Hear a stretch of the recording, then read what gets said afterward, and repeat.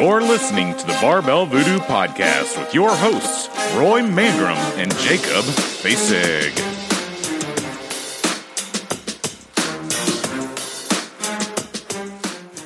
Hey everybody, welcome back to the Barbell Voodoo Podcast. We're glad that you're tuning in today. Had a couple things that I wanted to make sure that you are aware of. We are 2 more weeks remaining into the Open Tour, where we are touring around to different boxes during their open competitions.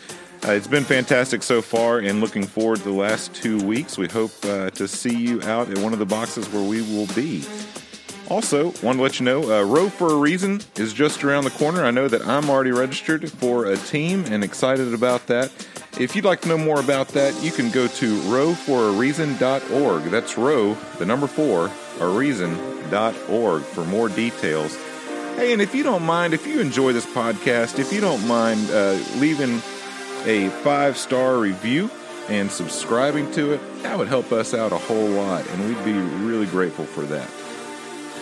Well, you heard it right on the intro to this podcast. Roy is back in the house, and I cannot tell you how excited I am to have him back on the podcast. Hearing his voice and his humor was fantastic. But on today's podcast, we are joined with power lifter Wade Johnson. This guy has been around the sport for a very long time. He's been coaching just for the last 20 years and competing before that. He's still competing today. He's a very, very successful power lifter. He is one of the who's who in powerlifting with APA States regional awards. He's also won the National and World Cup of powerlifting. This guy has been around, knows what he's talking about, and he was a pleasure to have on the podcast. I hope you enjoy it. And don't forget, if you don't mind, subscribe and leave us a 5-star rating. That would be really great. Thanks. Enjoy the podcast. Hey, this is Rich Froning. You're listening to the Barbell Voodoo Podcast. All right, are you ready to join us, Phil? I'm here. You got some Insta things? Just trying to make $1. Just trying to... Gotta pay the bills. All right. Somebody's got to pay for this podcast. That's true. Oh, yeah, I'm not. All right, once again, welcome to the Barbell Voodoo Podcast. We are at Barbell Voodoo International World Headquarters here in Thompson Station, Tennessee. And we have the one and only Roy back on the podcast, bringing the heat and the noise. I'm just drinking water. Still here drinking water. And today we are joined with Missy and Wade Johnson here from the Ogre Compound, and they have come out to talk about powerlifting today and join us for the podcast, and we're so excited that you guys are here. Can you say hi? Hi. Glad to be here with you guys. That's good. I'm really excited. The conversation has already been awesome, and We've I'm missed sorry. the first hour and a half. I'm sorry you guys didn't hear it, but I didn't record any of it, so we're just chewing the fat. But Wade, I thought we'd get started with just the simple question of, like, how did you get started in powerlifting and then move on to training all the people that you train now at the Ogre Compound? Early on, when I was a kid, I would say 9, 10 years old, like we were talking about earlier, powerlifting was televised. What they call the golden era of powerlifting was probably early, mid-'80s into maybe the early 90s. And a lot of the people that, we grow up, Roy and I, when we were getting started, you would see those guys like Bill Kazmaier, like we talked about. You would see him, Larry Pacifico, and some of those early, really great lifters. They were on TV, and that's how I got exposed. But back then there wasn't the outlet, that you have today. There was no internet or cell phone, or there wasn't really a lot of magazines or anything like that. So there wasn't a bunch of meets, but it was something.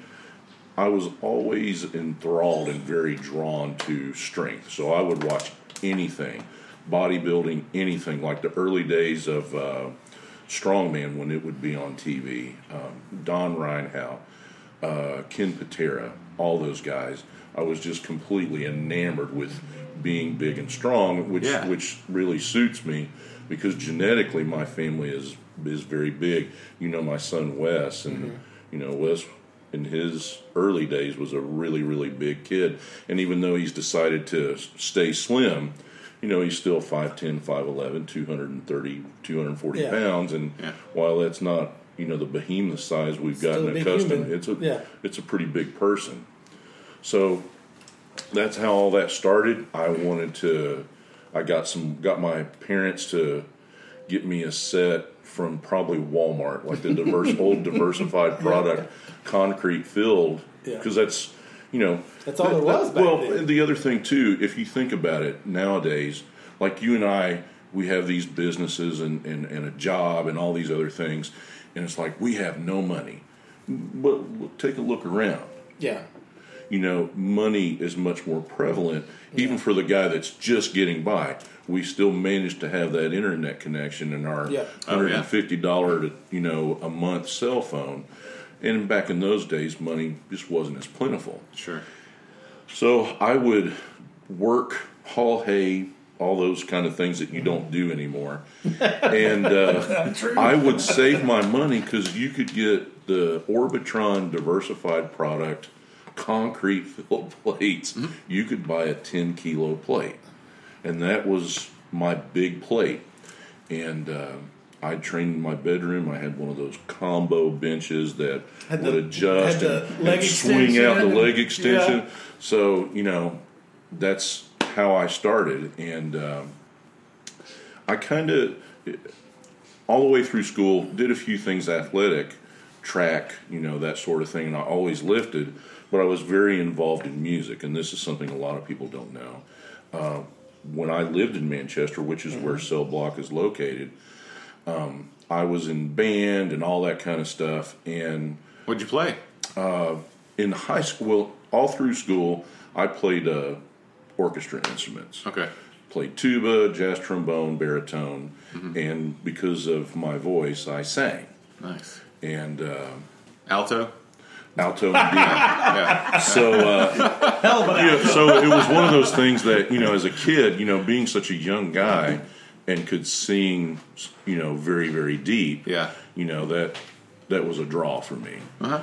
And so, I went to college for a couple of years, and I played, and it's the typical rock and roll story. A bass player moved away; they needed a bass player. I had experience playing bass-oriented instruments, so I ran out and bought a used amp and bought a bass. Yeah. And like 9 months later, I was playing club gigs, and then a couple of years later, I was out on the road. Oh, cool. So I traveled extensively for several years, and I was published as a songwriter, and which was a really cool experience that no one is going to care about. But just to quickly tell you, my publishing was done with Fame Music in Muscle Shoals, Alabama, and it's a very famous studio. And so I got to go in there, record this, some stuff that I had written, and that's where like Sly and the Family Stone are recorded. The Rolling Stones have recorded there, and the Allman Brothers. And the cool thing is that years later, I worked at KK's Music in Manchester. And worked on guitars and all that kind of stuff. And one day this guy walks in, and I'm like, I know this guy from somewhere. So we're talking, and I introduce myself. It's Dan Toller. And for those that you don't know, Dan Toller played in a lot of different situations, but primarily where you would know him from is the Allman Brothers. And then when Greg did the 2 solo albums, it's I'm No Angel. If you recall that song, that's Dan playing the guitar solo and Let the Bullets Fly. He just ran Manchester, Tennessee. He moved to the area. Okay. So he was there for a couple of years, and I played in a couple of things, and anyway, I'm out on the road and all that kind of stuff. So we would work out, but we were trying to be in shape, Yeah. And that's when I had hair to my ass and all that kind of stuff. Mm-hmm. And there's pictures on the internet to prove it. And but it got to the point when I got into my early 30s, I knew that I needed to make a change. I had been lifting, in my late 20s, I was like, man, I really need to get in better shape. I was playing in heavy metal bands, and, I wanted to be lithe, and sleek like all my counterparts. So I would run, and I would eat yogurt and oranges, and I could run, but I was miserable. Yeah. I felt horrible. I got to about 235 pounds for about 2 minutes. And I felt terrible. And the more I lifted, the more my body would respond, like when I was a kid. And I'm like, I'm just going to embrace this being big thing. And long story short, there comes a point where you're like, I can't have hair to my ass. My son is 12. He's interested in lifting, and I need to come off the road. I need to, my job was getting to the point, I was very fortunate that I had a full-time job but could still, go out on the road, and I wanted to step up and make more money at my job and stay home more. So that ended up working out. And a friend of mine that I worked with, I worked at the Tennessee Performing Arts Center for several years. Sam Weaver was a former ballet dancer and did competitive, it was inline skating. They raced. Okay.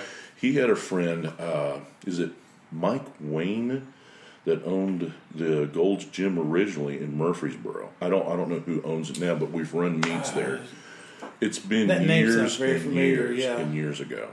And he convinced me to go do a bench press meet there. Okay.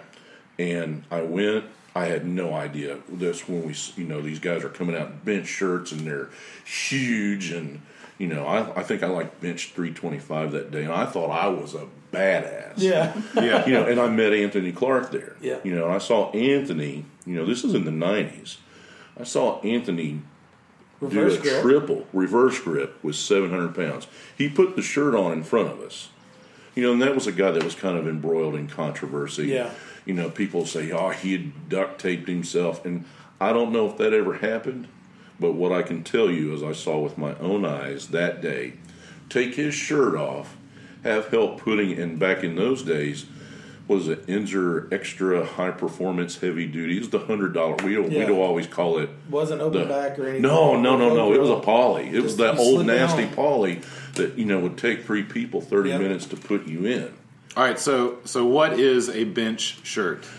You threw it out there, right? And apparently it goes on like some of the people dress today. I don't know. But there's been a huge. You won't see it at Kroger's. Oh, okay. No. But basically, what it is, it's a supportive piece of equipment that puts you under an extreme amount of compression. Oh, okay. Now, it's not automatic. It's not one of those things like, I bench 405, and I'm going to put you in a shirt, and you're going to bench 700 pounds. There's a skill level. Well, sure, of course. And there's those people. There's people out there that you would see their raw bench and hit an ugly 405, and then you put them in a shirt, and they'd bench 700. But it wasn't. It's not mind magic. 405 with a shirt. I mean, you just whatever you got. Right. But it's a piece of equipment. It's not as prevalent today. Like when Roy and I came up in the sport, you never saw a raw lifter. No. Every now and then. Okay. But you didn't see many female lifters either. Nope. It was knucklehead. Ton. It is really come full circle. Okay. And nobody watching either. No. If they were there, they had to be there because they were a spouse or a parent or teammate. Yeah. But that's it's supportive equipment. It puts you under an extreme amount of compression. And in those days, if you got 40 pounds out of a shirt, you were pretty excited. Yeah. And it's nothing like the equipment of today, but it also requires a higher level of skill to use that equipment. Okay. So that hopefully that explains that. Yeah. From there, once I met Anthony and saw the meet, I was in. Oh wow. And it was something that my son was always interested in, being big and being strong. And he actually went with me. I picked him up. I kept him out of school. And we went to my first ever powerlifting meet. I didn't have a clue. I had no idea. I had like a single ply Z suit. Mm-hmm. I think I had what they called the $70 shirt was the high performance heavy duty shirt, and I was terrible. And I used a squat suit to deadlift in. I want to say my first meet, I totaled 1535-ish. I squatted. I broke 600 pounds for the first time. And back then, in the 90s, a 600-pound squat was considered pretty good. Yeah. I benched 363, and I pulled 550, 560 area. And I won a division, and I broke some state records, and that's exactly from then on I shaped my entire life around the sport. That just fueled the fire right there. Yeah. So what you learn early on in a commercial gym setting is that they're not always powerlifting friendly. Now I have been very blessed in all the places that I've trained that they've been supportive of it. And as time went on, like I bought a deadlift bar, as an example, and they'd let me keep it in the gym. But you learn quickly that the commercial setting is not ideal for real strength training. Yeah.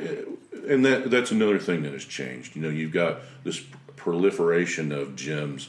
As an example, Planet Fitness. I worked out there once. It was a terrible experience. Well, now I've got my own personal views of that, and I don't have to go into that, but by the same token, there are people, they don't want to be me, they don't want to be her, or any of you guys.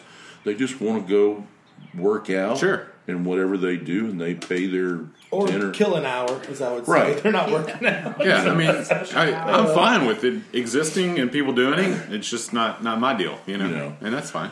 And I think a no judgment, zone is BS in my opinion, because clearly I can't go in there and work out because if I burp or fart or grunt at the same time, you're out. Then I'm the light comes lump on. alert goes and I'm out. out. Well, I would consider that judgment, but that's a debate for another day. But But you see in those settings that it's they have just a name not, for it. I can't remember the name for it. It's the lunk alert. Lonk. That's what it is. Yeah. Like I said, I just was in there once, and I kept waiting for it.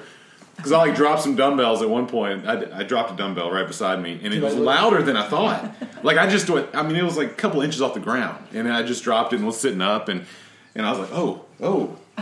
I looked at the light. I was like, is the thing gonna flash? Am I gonna kicked out? Can I get a refund on my $10? Oh, gosh.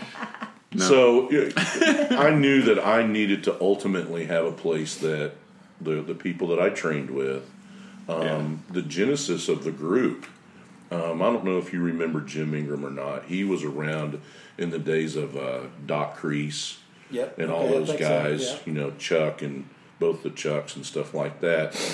And I was introduced to him by Pete Peden, and these are names that a lot of people aren't going to know. But Pete recently passed away. He was in his 80s, and he gave me my first, some plates. We ran an APA meet at Friendship Christian out between Mount Juliet and Lebanon as a private school. Chris Gaines was the athletic director, strength coach, and wanted to have a meet. And Not Garth Brooks. No. You remember he did that alternate character? There's some good songs. Y'all remember that? Good songs. He knew where I was. Right. I heard it on the radio. But I was lost for a minute. Yeah, sorry. I'm lost in most of this powerlifting stuff, so I just just wanted to make y'all feel aware. Wait, I know Here's what's some going random on. Garth Brooks trivia. Remember that time he dressed up as someone else and called himself something? Yeah, Right, there you with go. the really weird Chris soul Gaines. patch thing. Yeah. I got it. And feathered hair, like it was, Black. Even which was black. not even his hair. Right, He at all. didn't have any.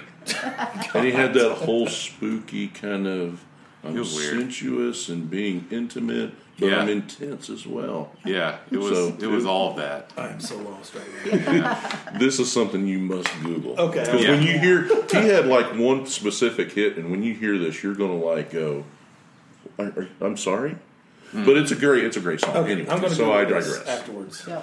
Yeah. But so you learn real quickly that you've got to have a place to train. And so in the late 90s, I was introduced to Jim Ingram from Pete Peden, and they were involved in how we put the group together early on. And I just started buying equipment because we had places that we could train. Mm-hmm. And eventually I bought a house in Mount Juliet, which is where the Ogre Compound is located. And I'm fast forwarding real quickly now, about 2009, I added 500 square feet or so to both the gym and my house. And when I got all that built and dried out and wired and floored, we moved in and started training there full time. So your equipment previously you were storing at other places. I was storing. I had if you've ever seen video or pictures, I have about 1,750 square feet. The center part of the basement is what I had. I had a monolift in there, a power rack, some dumbbells, and a few machines, and we would train in there. We would squat, and I do a decline press as a second bench thing, and that's another conversation. Yeah. Well, you've had some videos of that of some of the ladies that are powerlifting, and I don't remember who's who or whatever, but I saw that, right, and that was new to me. Right. Well, and it's some of it. It's no different than some of the unorthodox things that you see other people doing. It's just not popular. People forget Louis very, very unorthodox. The West Side barbell template is very unorthodox, but it's become mainstream. Mm-hmm. Which great for and I can go on and on about Louis and all those things. Louis is a great guy, and I always enjoy getting to hang out with him. Yeah. And I'm not, by no means am I saying that some of the things that I do, being an orthodox, makes me like Louis, but it's one of those things where it's something that we do that is not of the norm, that we have found that works really well for us, and we've been very successful with. Anyway, the center area is where I kept all that, and when I first bought the house, you couldn't even use the area that we bench in. When you see the videos, the drainage was so bad, and somebody had roomed it up, and I can go into let me tell you a quick short story. They had a bedroom, and then there was a hallway behind the bedroom in the back part of the gym, and I lived in the house for 2 weeks before I realized, because there was no lights in the hallway, which I thought was weird, but I'll address that. Yeah. I've got enough on my plate. Yeah. There's a door. I went in there with a flashlight. There's a door, and there's a room behind. I thought it was just a short, some of the old houses from the 80s, when they built the basement, they wouldn't just square it up. It's like, I'll just get it to where it's safe, and I'm going to just block it up however it is. Yeah. Turns out there was like another 10 by 12 room back there. Oh, I'm like, what the hell's going on? Yeah, that's the beginning got of all the these movie right like there. Where they were shooting snuff films in here. What the hell is going on? And so when I started working on, the first thing I had to do was I probably put 50 pounds of hydraulic cement in those walls. Jeez. And we did the drainage outside, and it's something we have to address all the time. And when I started abating all that wood, that short 12-foot wall, I pull the skin off of it, the drywall. There is, in a 12-foot wall, there's 4 dedicated circuits. And I was like, I was very quizzical, if you will. And so I looked up into the bead. There's a hose bib and a refrigeration line that's 1/8-inch, water supply, and a ball valve. And I was like, these sons of bitches had a hydroponic machine in here. We're growing dope. Oh my God! So when I started pulling all that stuff out, you could see in that hallway they had strings, and I would find like coat hangers cut, a hook and a hook, and I was like, what the hell, Well, what they were doing is they'd cut the plants and they would dry. Hang it to dry. Holy shit! So but there was so much what they call Greenfield or BX wiring. It's in that braided conduit. Mm-hmm. I terminated it back all the way on the far side of the house at the time, and that's what all the lighting you see didn't exist. I wired that. I bought one 100-foot spool. All that old wire. All that old, because it was 50 feet, 4 circuits. Yeah.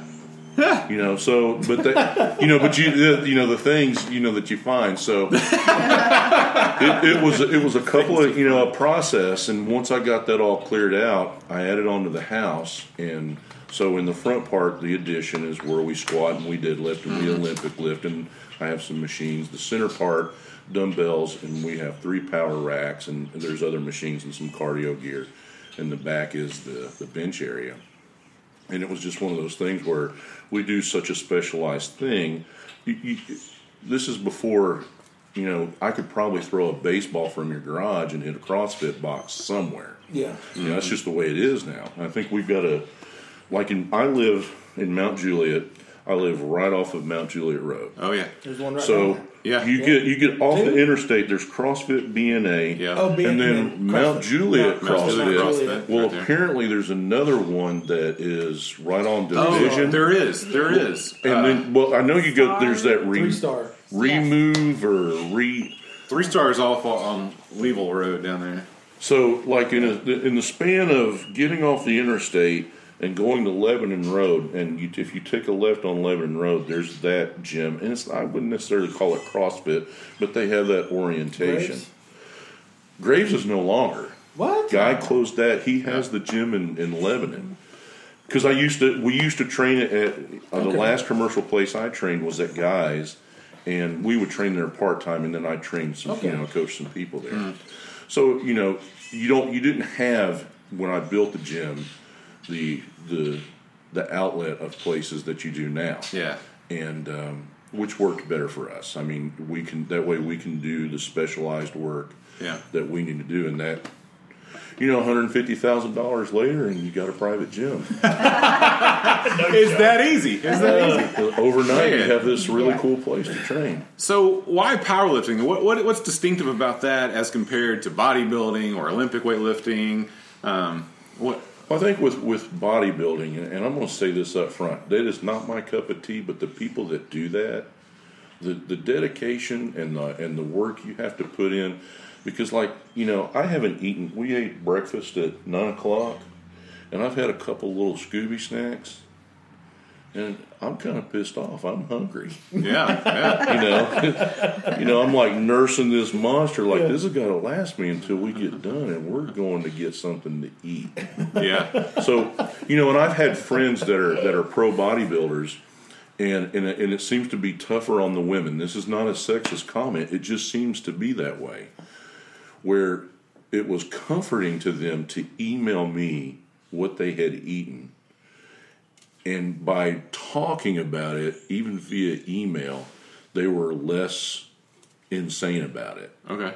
So all the things that you have to go through, I'll tell you this great story. Barbara Steele has won Miss Tennessee at least once. Mm-hmm. She's a lifter that I trained with. I don't know if you remember the Gaines brothers, Brad, Chris, and Jeff, and Greg for that matter. But 3 of the brothers have owned that gym. It was Gaines Fitness, and I trained there for years and years and years. And that's how I met Barbara. She and I are good friends, and she was getting ready for the contest, and she messages me. She goes, "This is going to seem odd, but I need your help." And I'm like, "Well, of course, I need you to help me pin my posing suit." Okay. I'm like, whatever, and, it's like we were talking about. If, I love Barbara, but, it's like she needs me to help her. I got to stay focused on the task at hand. Is she an attractive woman? Yeah, absolutely. Nonetheless, I go over there, and she's dieting for the Tennessee, and she's tiny. She's 5 feet tall, maybe. Okay. And she stays in great condition year round, but she's cutting, so she's already pissed off. So I'm just trying to, and she's like this high black belt in karate. Yeah. I'm this big hulking human, and I like my chances with just about anybody. Yeah, sure. I grabbed her up one day, and I go, "So what do you do if some big, strong guy like me grabs you and has you like this?" And within about a half a second, she hits me just to the right of my groin. She goes, "I just wouldn't hit you there." Fair enough. And I'm like, Touche. So this is someone that it would be very embarrassing. She'd probably kick my ass. But so what we're doing, and I don't know if you're familiar, these posing suits that these girls have been wearing in the last 10 years, they barely cover their personality. Yeah. So personality. And so you have this. Now it's not like a typical safety pin that you and I could use. These are these little brass. I guess they're like. Forget about it. So you can mark it. Well, exactly look at this. Yeah. Bear claw. And this is when I was. Because like I tell her all the time, you should have seen me when I was big. Because he's not big right now. Well, I mean, I'm a big guy. He's a big dude. But I mean, like, I'm with you. Like, my girls will be like, "Will you put this necklace on me?" And I'm like, my hands cramp up. Like, I can't manipulate. Well, you something start that sweating, small. So Start sweating. So she's dieting, so it is like hot in her house, and she has a singular ceiling fan that's doing, like the old saloon. Oh gosh.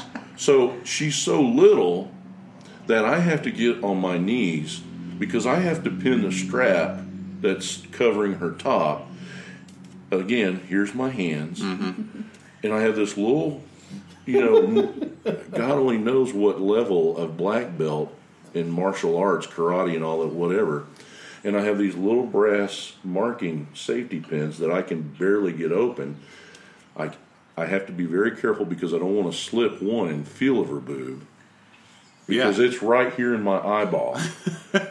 Nor do I want to slip and poke her with that needle. Sweat is just pouring off of me. Oh my God. But kudos to her because she felt comfortable with me. And while it's a funny story, being a coach and owning a gym, and some of my history, I've really feel like I have championed the cause of women in powerlifting. Yeah. And so the big thing when you're coaching, if I coach you, if I slap you on the butt, we laugh. Yeah. Ha ha ha. Yeah. And I can say certain things to you like you're a little pussy. Quit yanking around, you little jerk, before I yank a knot in your ass. I can't always talk. There are moments that you can be. That's not to say that they're softer, because they're not. But a lot of times your approach. It's it different approach. It's different. It needs to be different. Sure. And so the big thing is to have a relationship like that with female lifters. It requires trust. Yeah. I walk in the door because I'm a big son bitch. You guys are like, well, yeah, I'm listening to everything he says. A woman is going to scrutinize that a little more, and justifiably so. That's the world that we've created. Sure. So anyway, I digress. But that's how all that came to be. So you're talking about bodybuilding. I think the thing that's dramatically different, clearly for people that are doing this, even at the state level, they're strong. They work extremely hard. That sport is very, very subjective. And you could say, well, so is judging in powerlifting or Olympic lifting or whatever the case may be. But we all have seen results of the Mr. Olympia and go, well, what the hell were they looking at? They're both subjective, but I think I could show Jacob 2 videos and go, which guy squatted deeper? Oh, well, this guy on the left. And I can say, all right, these 2 guys on stage or these 2 girls on stage, which one's in the best shape? Right. And you're going to get a lot of different answers. Yeah. And so, you're not showing off physical strength. You're showing off usually the people, especially at the highest level, form and look of the body, yeah. It is probably one of the least athletic events. Now, I mean, posing is really hard, and I've seen guys in practice cramp up and because they're in such a state of. I know I'm on in the mirror. I'm getting out of the shower, and you got to be careful. Yeah, I can't leave my arms up that long. Right. I just can't do it. So maybe I'm the only one. I don't know. No. Sometimes you got a glimpse, and you got to you got to kind of bow up a little bit and see how that's going. What was that I saw? I like what I'm seeing. I don't know. Is that NAB? No, it's not. It's not. So you see the subjectiveness of bodybuilding is very much more dramatic. Where with the strength sports, The thing that I like about powerlifting is it's one of those things that while it doesn't seem like a very precise sport, and there's that hardcore aspect of it. To be really good at it, you have to be very precise. Sure. And so, you can't walk up to a bar and move 1,000 pounds. Right. That doesn't come. But what would be this distinctive difference between something that would be very foggy for me to look at would be Olympic weightlifting as compared to powerlifting.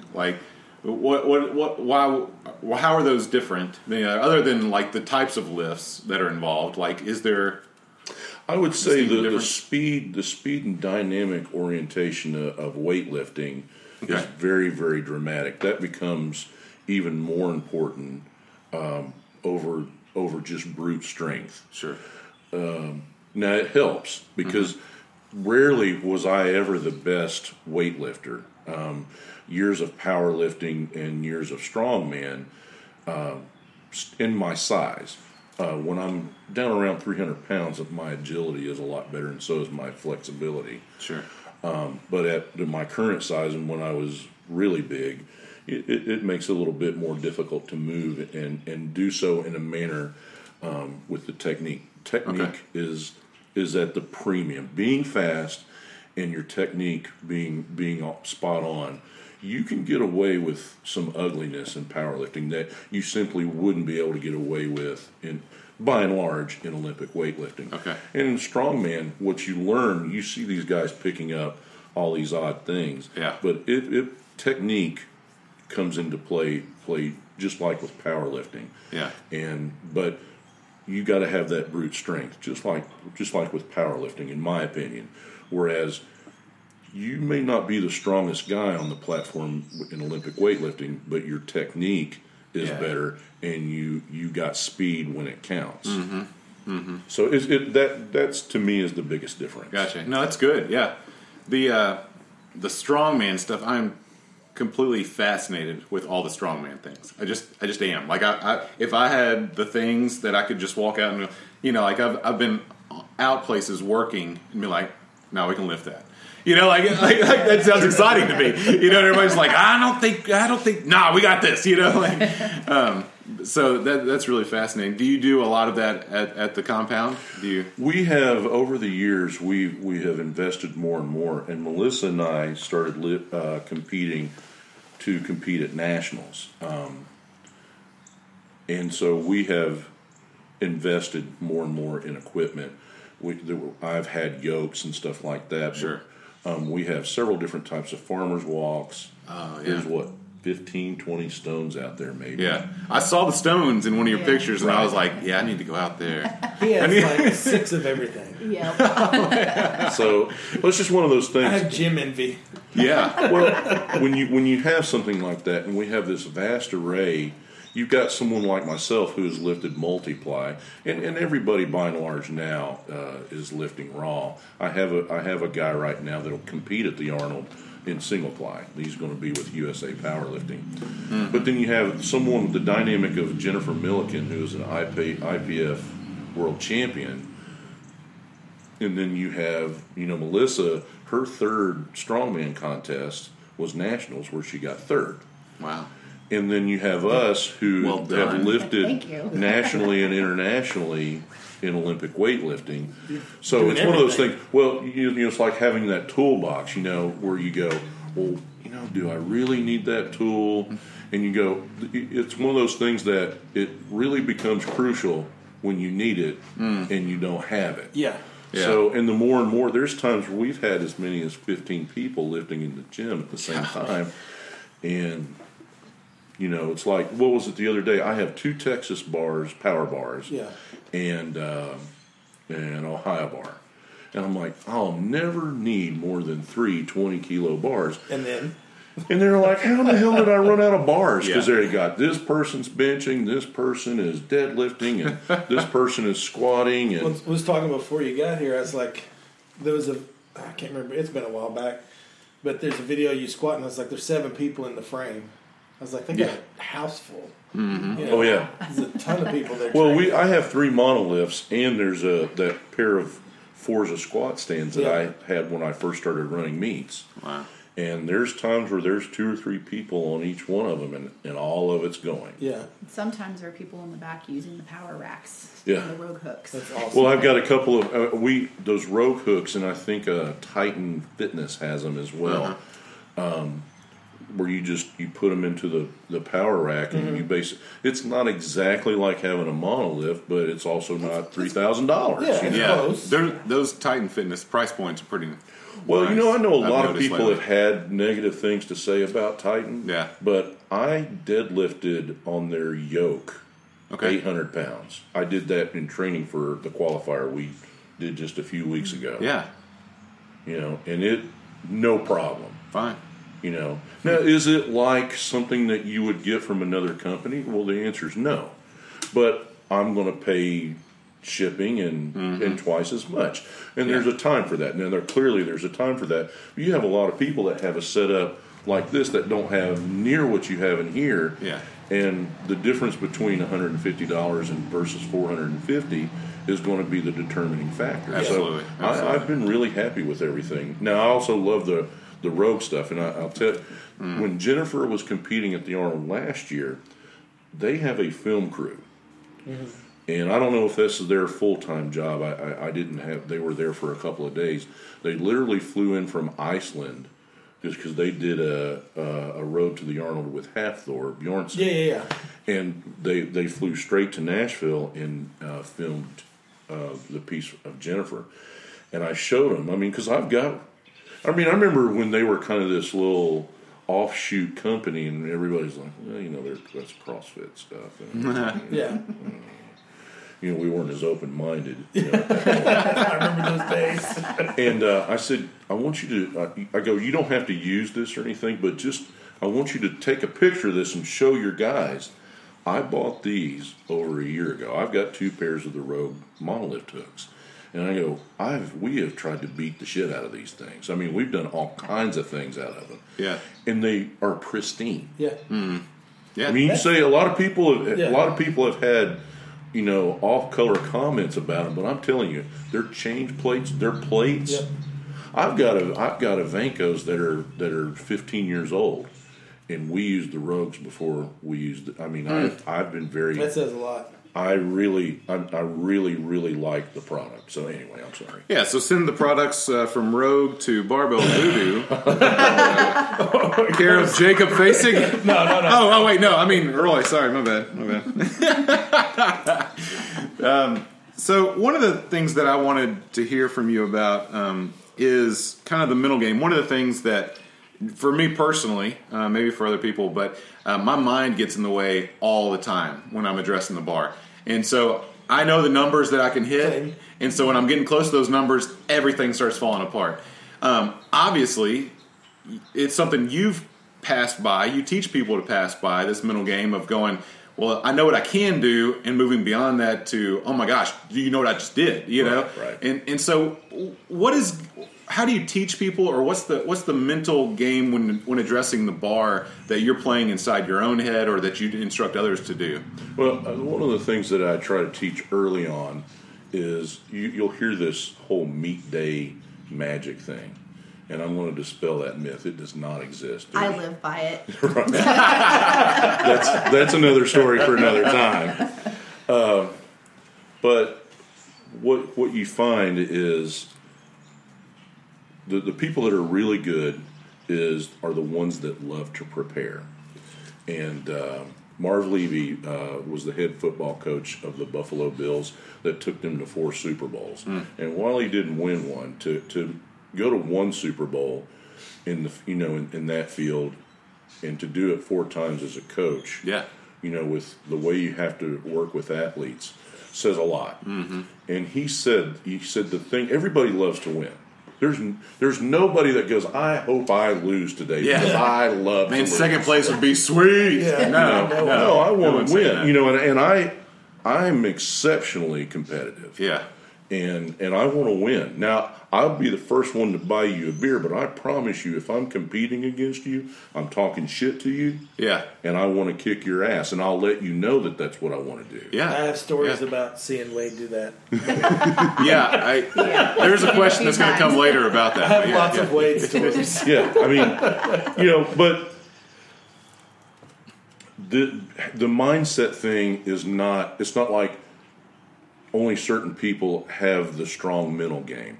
It is Okay. a practice. Yeah. And so what I teach is when you go to the squat bar, when you not when you grab the bar, when you're approaching the platform, you do the same thing. Wherever you're going to get on Right. the platform, you do that every time, every single time. Well, I'm just warming up at the bar. Doesn't matter. Practice. You have to prepare. Okay. And those things, because when you do something over and over, like if you're keeping your desk clean at home, if you wipe that desk off every day, I didn't ask you if you needed to or not. Yeah. That's a different conversation. If you wipe that desk off every day, it is never dirty. Mm-hmm. And should there be a problem and it get dirty for some other reason beyond your control, because you have wiped that thing down every day, it is much easier to clean it up. It becomes a Okay. less difficult task. It's practice. It's being consistent. And I have this thing that I tell my lifters: you have to be patient, you have to be composed, and you have to be precise, because people rely on feelings. Yeah. And Jennifer has a blog, Power Your Own, and I strongly urge you to read that. I contribute to it. Power Your Own? Power Your Own. And the thing about being precise in the middle, it's a learned thing. You have to do it in training. Okay. And so So is that beyond just say people, our listeners who are in CrossFit boxes, and they have a strength component, and so okay, well that makes sense. Let me get back, let me get straight, and do what I do every time. Does that also transfer into the middle of a Metcon? I think Yeah. absolutely, because a lot of these things, especially at the high level, it's not how good you are, it's how you can maintain focus under the duress of whatever you're doing. Gotcha. Is that a 1,000-pound squat, or if I've got to do 100 toe touches, God forbid, or whatever the hell it is that they do? Yeah. I mean, I watch it and I'm just like, that's crazy. I'm never going to do that, but my God, I have that's respect just for it. there's Put it no down, question that's- about it.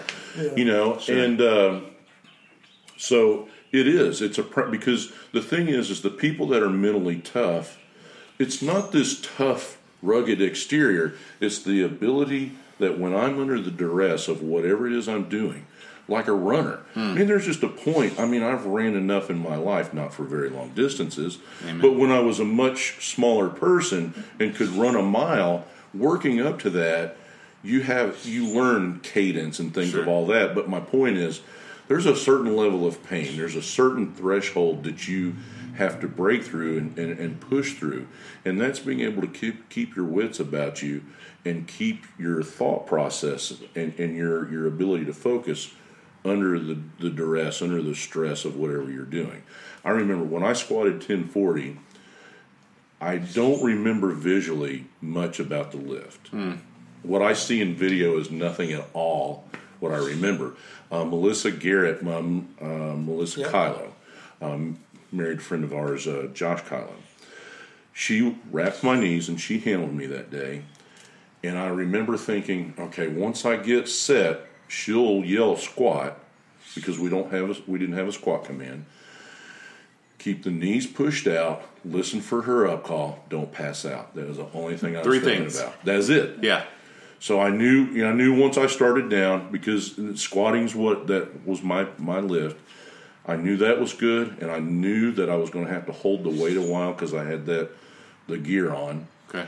And it took me about 10 seconds to get into the hole and about a second to get back up. It's like I remember hearing up, and the next thing I recall is the rack command and people put me in the rack. Yeah. So it was keeping my wits. You learn to block out all the superfluous fluff and crap Yeah. that doesn't mean anything. And you learn that it's never about the weight. See, the thing I love about the premise of strength is very simple, but it's really effing hard. Okay. Because if the weight were intuitive, it would just make an adjustment where we couldn't pick up a 5-pound dumbbell. Yeah. It does nothing. It doesn't care. It's just weight. Yeah. So you learn that if I'm precise, if I train in the correct manner, then the weight doesn't matter. It is my execution of form. You know, I've taken the time to prepare and learned what my leverages are and how I can be dynamic or put myself in. You know, there's people that aren't dynamic, but they're grinders. You know, you've seen those guys that every lift, no matter what, you're like, oh, you know, hell, I'm exhausted watching this guy. They all look like shit, but that's just what he does. You know, that's just what that lifter does. Yeah. So this person has prepared enough and trained enough to learn what their ideal leverages are. Okay. And so that's a practice, and that's what creates that mental toughness. I'm going to do this over and over and over and consistently over. do the same way every time. And it becomes, because being successful is a habit. Okay. It's not something where, I mean, there are those people that we all know that's like, you know, hey, he bought Coke bottles and he sold them for $8 gazillion, and he bought concrete blocks that were pink and purple, and now he's a billionaire. Yeah. We know those people. But by and large, in the real world, it's that practice. It's over until it becomes automatic and it's thoughtless. It's mindless. I know so I have to do these things. So it's not really the aspect of being tougher. I'm not tougher than Roy because I did this. What made me good, what gave me that mental edge, is that I was so practiced and so prepared. There are no surprises. Gotcha. I know if I do my job and I'm precise and I execute, I'm going to be successful. Yeah. One of his biggest things that you hear every day is, I don't care how you feel, execute your form. Well, that's not exactly what I say, but That's the PC version. That's fantastic. All right, so one more thing. I'd love to hear some stories, okay? So here are the stories I'm interested in, and you can share some beyond that. But time and time again, I hear stories about things that happen in the back room to get ready to get out there and lift. What are the craziest things you've seen go down to get someone jacked up to go out there and lift? I'll start off with a Wade story. Oh, there you go. So I cannot remember how old I was, but I was just coming up. I hadn't even been to cell block yet. This is how long ago this was. So Wade is there, Mike Beatty's there, and Wade's fucking with Mike Beatty so hard that Mike Beatty might as well went ahead and just got a bunch of red lights because Wade had already talked him out of competing. You remember any of this? no, I don't. Oh my God. I saw Mike was announcing yesterday, by the way. Oh, was he? Yeah, Wade had talked him out of competing. He was so upset. It was hilarious. And I don't remember. I've had concussions. I don't remember.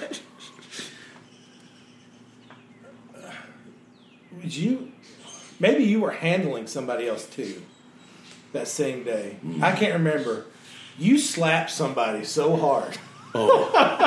That I was fucking scared. Now, I am probably, at this time, oh my God, 22, 23. This is my second meet. And I hadn't done one, like I did when I was 15. Old Troy's. Remember old Troy's in Murfreesboro? Right. That was the first meet I ever did, and I did one at Champs back in the day. But, so this is like my first meet, and it's me and a couple buddies. We had no idea what we were doing. I could squat. I couldn't bench for shit, and I couldn't deadlift, but I could squat, so I knew, hey, I have a good squat number. And I saw this, and I was like, this ogre of a man. What am I doing? You gotta understand. You look at me and you go, well, he's big. I didn't know him. Right? Yeah. He's- And I'm loud, and Well, you were quiet and loud. Like I would try to hi, how's it going? I think you might have just looked at me. Oh, Jesus Christ, he's going to eat me. Careful. I just thought that, and then of course all these years now, Sure. later, and as I got to know you, and that's what I was telling Jacob. I was like, yeah, it's like all the videos I have left from competing. You're the head judge, Right? You know, from all those. So, but that was my first meeting of Wade back in the day. Melissa Garrett, and it's kind of Maybe that's who. Well, what it was Yeah. is she wanted me to hit her. You got to understand now, Melissa's 6'3", And she benched. Oh, wow. big girl, Yeah. girl. Yeah. And owns being big. Sure. She whip a man, and I'm not talking like a little man, like your little. No, she'd whoop my She ass. whoop a Yeah. man's ass. She is not someone to trifle with. Sure. So, Melissa was, I want to say she was the third or fourth female to ever bench press 500 plus. And This was around that time. Oh, yeah. She was benching at the time. She was benching either what I was benching or more than me. Right. at so she's the a time. big girl. So to get what she'd want me to do Yeah. is hit her on the inside of her leg, which is a very tender area. And I'm, and I'm much more calm now than I used to be. Sounds that way. More tender. I was a little I haven't seen you more. slap anybody I was here, so- very. I have moments where I'm extremely intense, Sure. and I have to be very, very careful with that. And she wanted me to hit her, and so I'm like, all right. She goes, no, I need you to. I said, okay. So I hit her with my right hand, open-handed, right inside the leg. And the thing is not only was it a nasty smack, you saw her sitting there. Not only could you see my handprint, but the three middle fingers, my ring, my ring finger, the bird finger, and the pointer. At the end, she's bleeding. But now with Melissa, Yeah. the thing is, And she would go out there and make the lift. We should have. I wish we had a video right now. My face was wide open right Yeah. there, and I realized, this is just audio. You can't see I what mean- my expression is. But this is but by the same Yeah. token, you got to understand, you got someone that, and I've had this conversation with Dave Hoff and Jennifer and Laura Phelps, and when you're that level of a lifter, they always want to do well, but the typical lifter is never going to understand the pressure of when I go out there, I'm supposed to make history. yeah. If Melissa had that day benched 500 pounds, everybody goes, holy shit, 500 pounds. She'd have been pissed. Yeah. Like the next 2 or 3 weeks in the gym would have been very difficult with her because of her frustration and disappointment. She expected to break a world record. She expected to make history. So, imagine that kind of pressure. So those are, and she responded, we didn't treat her like a female lifter. Okay. And I don't now. Yeah. I mean, these are athletes, but I'm just, my temperament is a little different. But back then, Melissa needed that. Like, this guy will, and I told her once, she got all pissed off at me one time, and she took a couple of strides to me, and I said, you take another step and I'll drop your big ass right where you stand. Hey, let her get too close. Because, one, she wasn't getting a hold of me. I'd have knocked her the fuck out. Yeah. But don't get me wrong, I love Melissa, and I think some of the things that she did really carved a pathway, especially for big girls. Yeah. Because the bullshit that these girls have to go through because they don't look like they're a bikini model. Yeah. One is it's horse shit. That just shouldn't be. Not everybody can be that. Not everybody wants to be that. I have no interest in shaving off all my body hair and going through I'd love to have abs, but I'm not going through all that for that, and I'm not going to put on a little pair of neon bikini panties. There's no need in embarrassing us all, let alone me, So you're back there. What you ever seen anything back there that went down that you were like, oh, I don't know about that, and like. There are several things. Got a couple things. You know you what? can share? I'll tell you a great story about Steve Goggins, and I know we were talking earlier. And Steve was not nearly as kind to me in a podcast he did as I'm going to be to him today. So if he ever listens to this, But it was a WPO event. I don't remember, back in those days there was the the big event at the Arnold, and then they did the show of strength in Atlanta, which was a great place to go. And Steve was warming up. This is when he was the first guy to hit 1,100 pounds in the squat. And it was after that squat, he was warming up in the back, and the bar went right over his head. 900 pounds or something more. It just peeled hide and all that. Cool. And the thing, you want to talk about mental toughness. He goes out there, and I think he had dieted down to 242. Because I think he hit 1,100 at 275. And goes out there and just, I mean, the guy's bleeding. Yeah. So that was always something. Gary Franks, who a lot of people have forgotten about, what an enormous human being. I'm sitting there, and at my size, there's Donnie Thompson when he was at his biggest, and Andy Bolton. Yep. And I'd been helping Travis Mash and Liz Willett, and I was back there talking because Gary and I, the first squat and deadlift bar I ever bought, Gary sold to me. And Gary and I became friends, and we're all sitting back there talking to Gary. What is it, Code Red? Like the Mountain Dew? Yes, that's exactly what it is. He has this open cooler, all this ice, and literally can after can of Code Red. And you got to understand, the guy was 400. He'd tell me, I think I weighed in at like 380. Kiss my ass. I'm 375, and you make me look like a puppy. You're 400 plus. And he would sit there, and I'm a big man, and I've got big hands, but Gary had these huge hands. So these cans, look like a little shot glass. He'd crack one open, he'd say something, and he'd drink it, and he would throw it away in that manner and throw it away. I mean, I can eat and drink, especially back then. I've had some meals that are legendary. Yeah. But it basically, you could barely see the top of the can in his hand, and he would just literally one drink and gone. And he would just roll through them while we were sitting there. This was between, events. Yeah. Because, see, back in those days, you'd do squat. Well, it had to be the Arnold.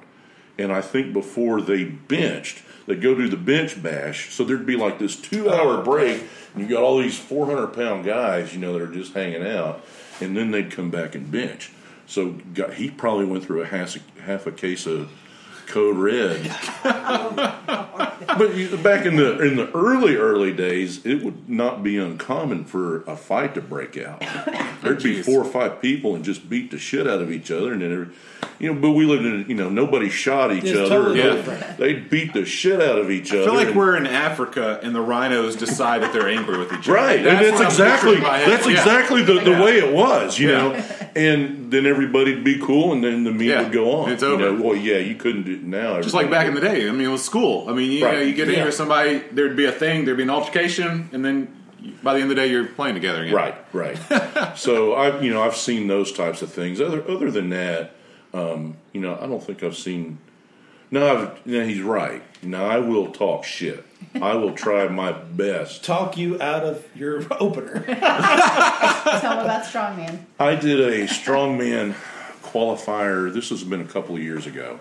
I had a client. Last year. A client that was A couple years ago. It was a couple years ago. It was a couple years ago. And a half. It's the mad cow. It was 2016. Okay. And we drove to Clayton, North Carolina, and I competed with, I call him a client. He and his wife have been to our house a couple of times, and they've stayed with us, and he and I are bourbon buddies, and, we're really, really good friends. And all I was trying to do was qualify. I think I'd trained for 9 weeks. I'd just come off a huge injury, SI joint, and so I deadlifted like 500 pounds from the floor. I was doing block pulls to get ready, and just makeshift stuff because I only had 9 weeks to prepare. But I only needed to be in third place, and the third event was deadlift. Well, and that's what that's in my world. And so there's a guy there that I won't name him, but he's a good strong man. And I think he thought he was just going to come in and breeze through, which I didn't care.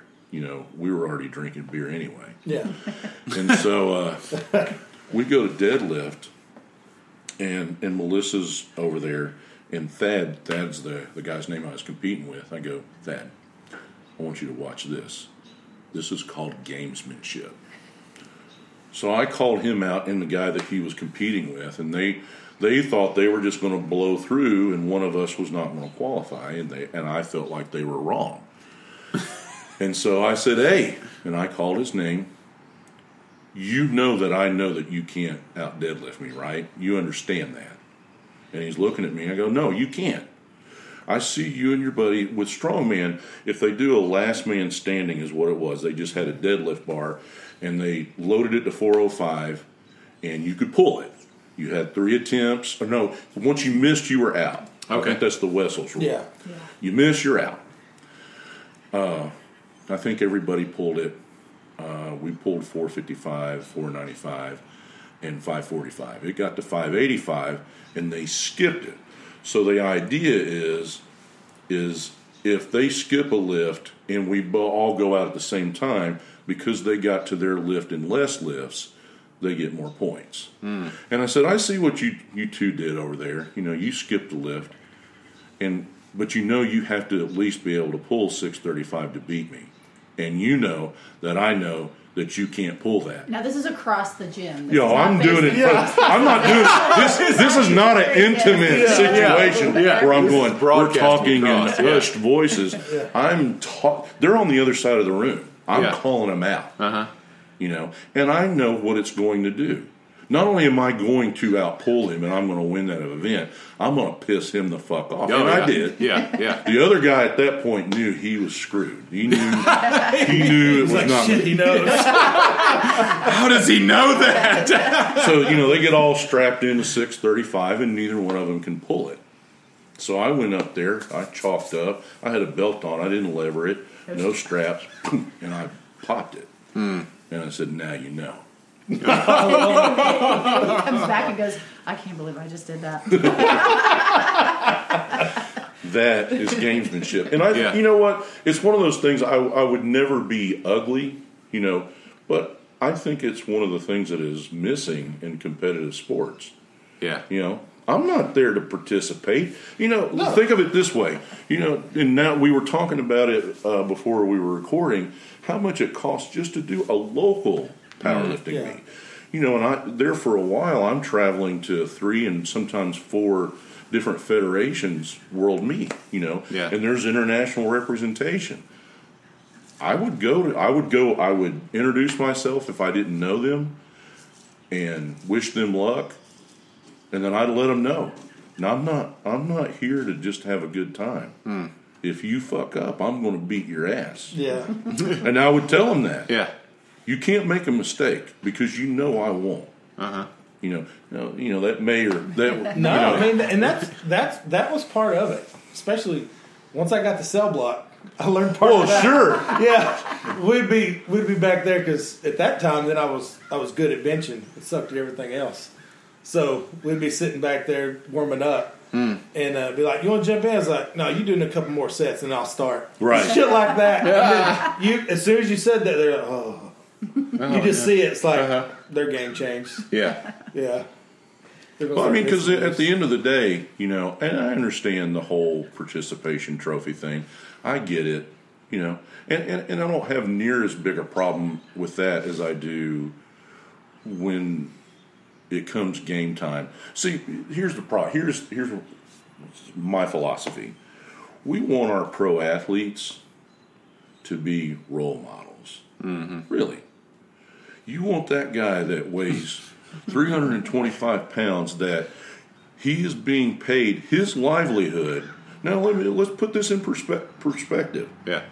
The way you interview me, if your ass is on the line and you're going to have a gig and you draw your entire living and this is all you've ever done in your life, how you approach me is going to be a whole lot different than this relaxed environment we're in. Sure. Because if I'm paid $1 million and my coach says, I want you to break through the line and I want you to hit that quarterback as hard as you fucking can. Yeah. I'm an athlete. I thrive on that intensity. I'm going to try to knock his ass out. Mm-hmm. I don't want to hurt him. I don't want to create a situation where there's an injury. But if I knock him out, he needs to be nervous. That's the rest right. of the game. Every time he gets up there under the quarterback, He's I want looking him at to what- know that big sumbitch is going to try to knock my ass out. Mm-hmm. But then we want that guy to go out into his public life and be a model citizen. Yeah, be a saint. Are you Yeah. shitting me? That's why, it's like soldiers that come back from war. Are you crazy? Are you Yeah. we're just going to turn them loose. Yeah. There's a mentality that goes along with that. Mm-hmm. And I think that's what we as competitors thrive on. Sure. So, I don't. Why is it? Why it's just like with NASCAR. They said shit on TV, and because your dumbass producer couldn't do a 5-second time lapse where you could catch that in editing, or just mute it, you find the guy 25 points, let him fight.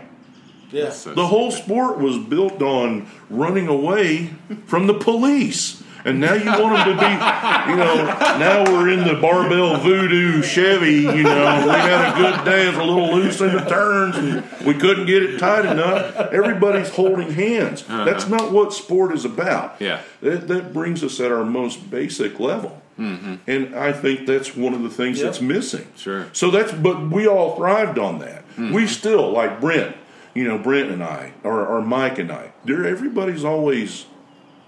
Sure. Oh, yeah. it's- Now, at the end of the day, I'll be the first one to buy you a beer, shake your hand, and if you beat me, I will applaud that. Yeah. Yeah. But when we're on the field, I'm not there to play around or be your buddy. Mm-hmm. I want to win. I want to win. I don't give a shit what we're playing. If I'm yeah. playing it, Yeah. I want to win. Yeah. That was get that. those days, though. Oh my God, it's so much fun. I miss that so bad. There's nothing like seeing people break. Even- You know what I'm saying? Like, But that's how. I mean, when I was there at Cell Block, I'm gonna have to have Brent on one of these days. But it was competitive every training day. Well, and that's what makes you Yeah. great. Those are the things. When I wasn't the strongest deadlifter in our training group, it made me mad. Well, that's I certainly yeah. admired the guys that could outpull me, but it pissed me off. Because I knew I had the biggest total, I had the biggest bench, I had the biggest squat, and I'm like, I can't believe that guy that weighs 242 can pull 50 more fucking pounds than me. Oh, that It'd make me mad. Well, when I was a 308er at that time, and Beatty would get me. I'd beat him on Sunday. He'd be like, "Well, Tuesday's a couple days away." Right. And then finally, But you got and yeah. that. Oh, and it fired You me want to up. talk I'm like, about "Motherfucker, what get makes it." the sport different? yeah. See, we don't have. You don't see it like Arnold in Pumping Iron when he's talking to Ferrigno and those guys. Why not? Everybody goes, "Oh, he's an asshole." No, he was a competitor. Yeah. Yeah. I certainly. That's called gamesmanship. Sure. If you're such a mental midget that you can't fire it back. Yeah. Yeah. Yeah. He said something about Lou's, sister.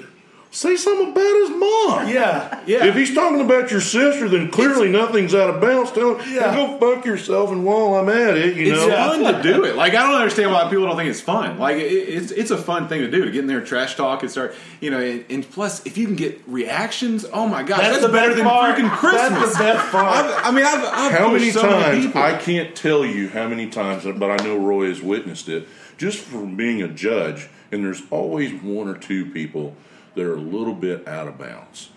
That Sure. that their hardcoreness is not real. It's Oh, yeah. they're projecting it, and I'd call them out. Hey, won't you better settle your little fucking self down? I've got a cure for that shit. Yeah. Yeah. Mark Bell tells this story. I don't remember doing it. I have this pet peeve when people deadlift and they throw the bar down. Oh, yeah. It makes me mad. I get yelled at quite often. And it's like, it's just disrespecting One is it's against the rules, and it's disrespecting whether it's the gym or the federation or the meet director. Yeah. And we were out at Mark's in Sacramento when he had a super training at Midtown. I think it's Midtown Strength and Conditioning. And I was out there judging, and this little kid, he's all wound up and he's new, and he slams the bar down. And Mark retells the story all the time. He goes, "Hey," he said, clearly in speaking to me, I have not only do I have a loud and deep voice, but I have this country drawl, which is not prevalent in Sacramento, California. I kind of stick out there. And I said, "Hey, boy, don't ever let me see you do that again. You're going to respect the equipment when you're here and I'm in the judge's chair. Do you understand me?" "Yes, sir." Mark said he just cracked up. I was a much bigger man at that point, too. So, That's funny. The rest of the day, he's like, Eric came up, "Sir, I just wanted to say I meant no disrespect." Yeah. But I mean, you've seen like these roided guys at the meet, and they're just, and they, you missed a lift. "Motherfucker, no, I didn't." I said, "That's your warning. One more time, and you're out. And if I have to get out of the chair to deal with it, I will." I've seen that happen. And then they'd come back to me, "Hey, Mr. Wade, I'm really sorry." Yeah. And I understand. You're caught up in that moment, and I'm not telling you that story to tell you like I'm a badass. You have to in that moment get control of the situation. But I understood because they'd come to apologize and go, "Don't apologize to me." Yeah. We were at north of the border recently, and what is Phil's last name? Phil, great squatter. His name is Harrington. I've known Phil for 15 plus years. And he is handling a lifter who is, let me tell you something. Phil is a genius when it comes to leverages and teaching. I've had him work with me in person on deadlift. And I think that's something that he's very undervalued as. Yeah. So, and just as an aside. But he, I don't remember she was about Heather Davidson. Great lifter. Yeah, she's super good. And she's just about to touch. And I'm like, "She's not touching. She's not touching." "Yeah, she's touching, And I'm like, "No, she's not." And so I took the lift. And he's all pissed off. And I'm like, "That's fine. I don't care, Yeah. He goes and he watches the video. And this is the great thing about Phil, too. If he's wrong, when he realized he was wrong, he came up to me and he goes, "Hey, man, I meant no disrespect. I'm sorry." I said, "Don't you fucking apologize to me. You're trying to do everything you can as a coach. Yeah. For your lifter. It is no different than Coach K, who I admire and respect a lot, and she's a big Duke fan. But there's no question the greatness of that coach. But you can see him in someone's ass, the ref on the sideline. He's not trying to get the call reversed because that's never going to happen. But he wants to get in that guy's ass to get in his head where he gets the call coming in 5 minutes. Yes. Yeah. And I said, "Phil, that's not going to ever work on me. I get it. But you should never apologize for trying to get the absolute most." Seeing everybody goes, "Wow, that's against the rule." No, it's not. There's nothing in the rule book. Now, he can't be disrespectful. Right. But don't apologize for trying to take care of your lifter and get the absolute best. I admire Phil for just coming to me and saying, "Hey, I was wrong." Yeah. But I get it, and that's the thing. And that's the thing that I think that misses a lot in sports, especially ours. If I had to calm someone down, and it happens, I don't want them to feel bad. You showed me respect. You apologized, but we're moving on. Sure. You're trying to lift 900 pounds. You can't. I can't expect you to be a little snowflake. That shit's just not going to work. This isn't like the guy trying to squat 315, which is fine. That's still a good lift. 900 pounds will kill you. Not injure wrong you. Move. In the parameters, that window is very, very narrow. So I totally get it. Anyway, I don't know if that's what. No, it was great. No, I think we'll probably wrap it up here. I think we've spent the time. Great stories, man. I kind of wish we had like a 3-hour version, like we could hear a few more like of the stories. Have me back sometime. But yeah, we'll have to do that. But I appreciate your time and coming out to Barbell Headquarters International. Well, and again, I go back with Roy, like you said, many, many years. I was really shocked when we were at that CrossFit event. You walked up and said, Wayne Johnson, you looked up. I was like, what? Well, one, That was me. I'm like, we go and What I'm did I like, do? oh, no one here will know Yeah, me. he's like, oh, No I'm one not will in my know realm. me. And like, I was there for 5 minutes and had seen 4 or 5 people that I knew. And of course, they were shocked to see me there. Yeah. And then somebody hollers my name because, you got these vendor things. Yeah, yeah. And I've been there, done that. I'm not buying shit from this guy. Yeah, And then it's Roy, and I'm like, give me a cash. That's right. And then I get the credit card receipt, and they're like, that motherfucker. Where's the homie discount? What's that? Well, I appreciate your time and thanks for being a part of it. Thanks for having me. I enjoyed it. It was fun. Now he's got to go eat. That's right.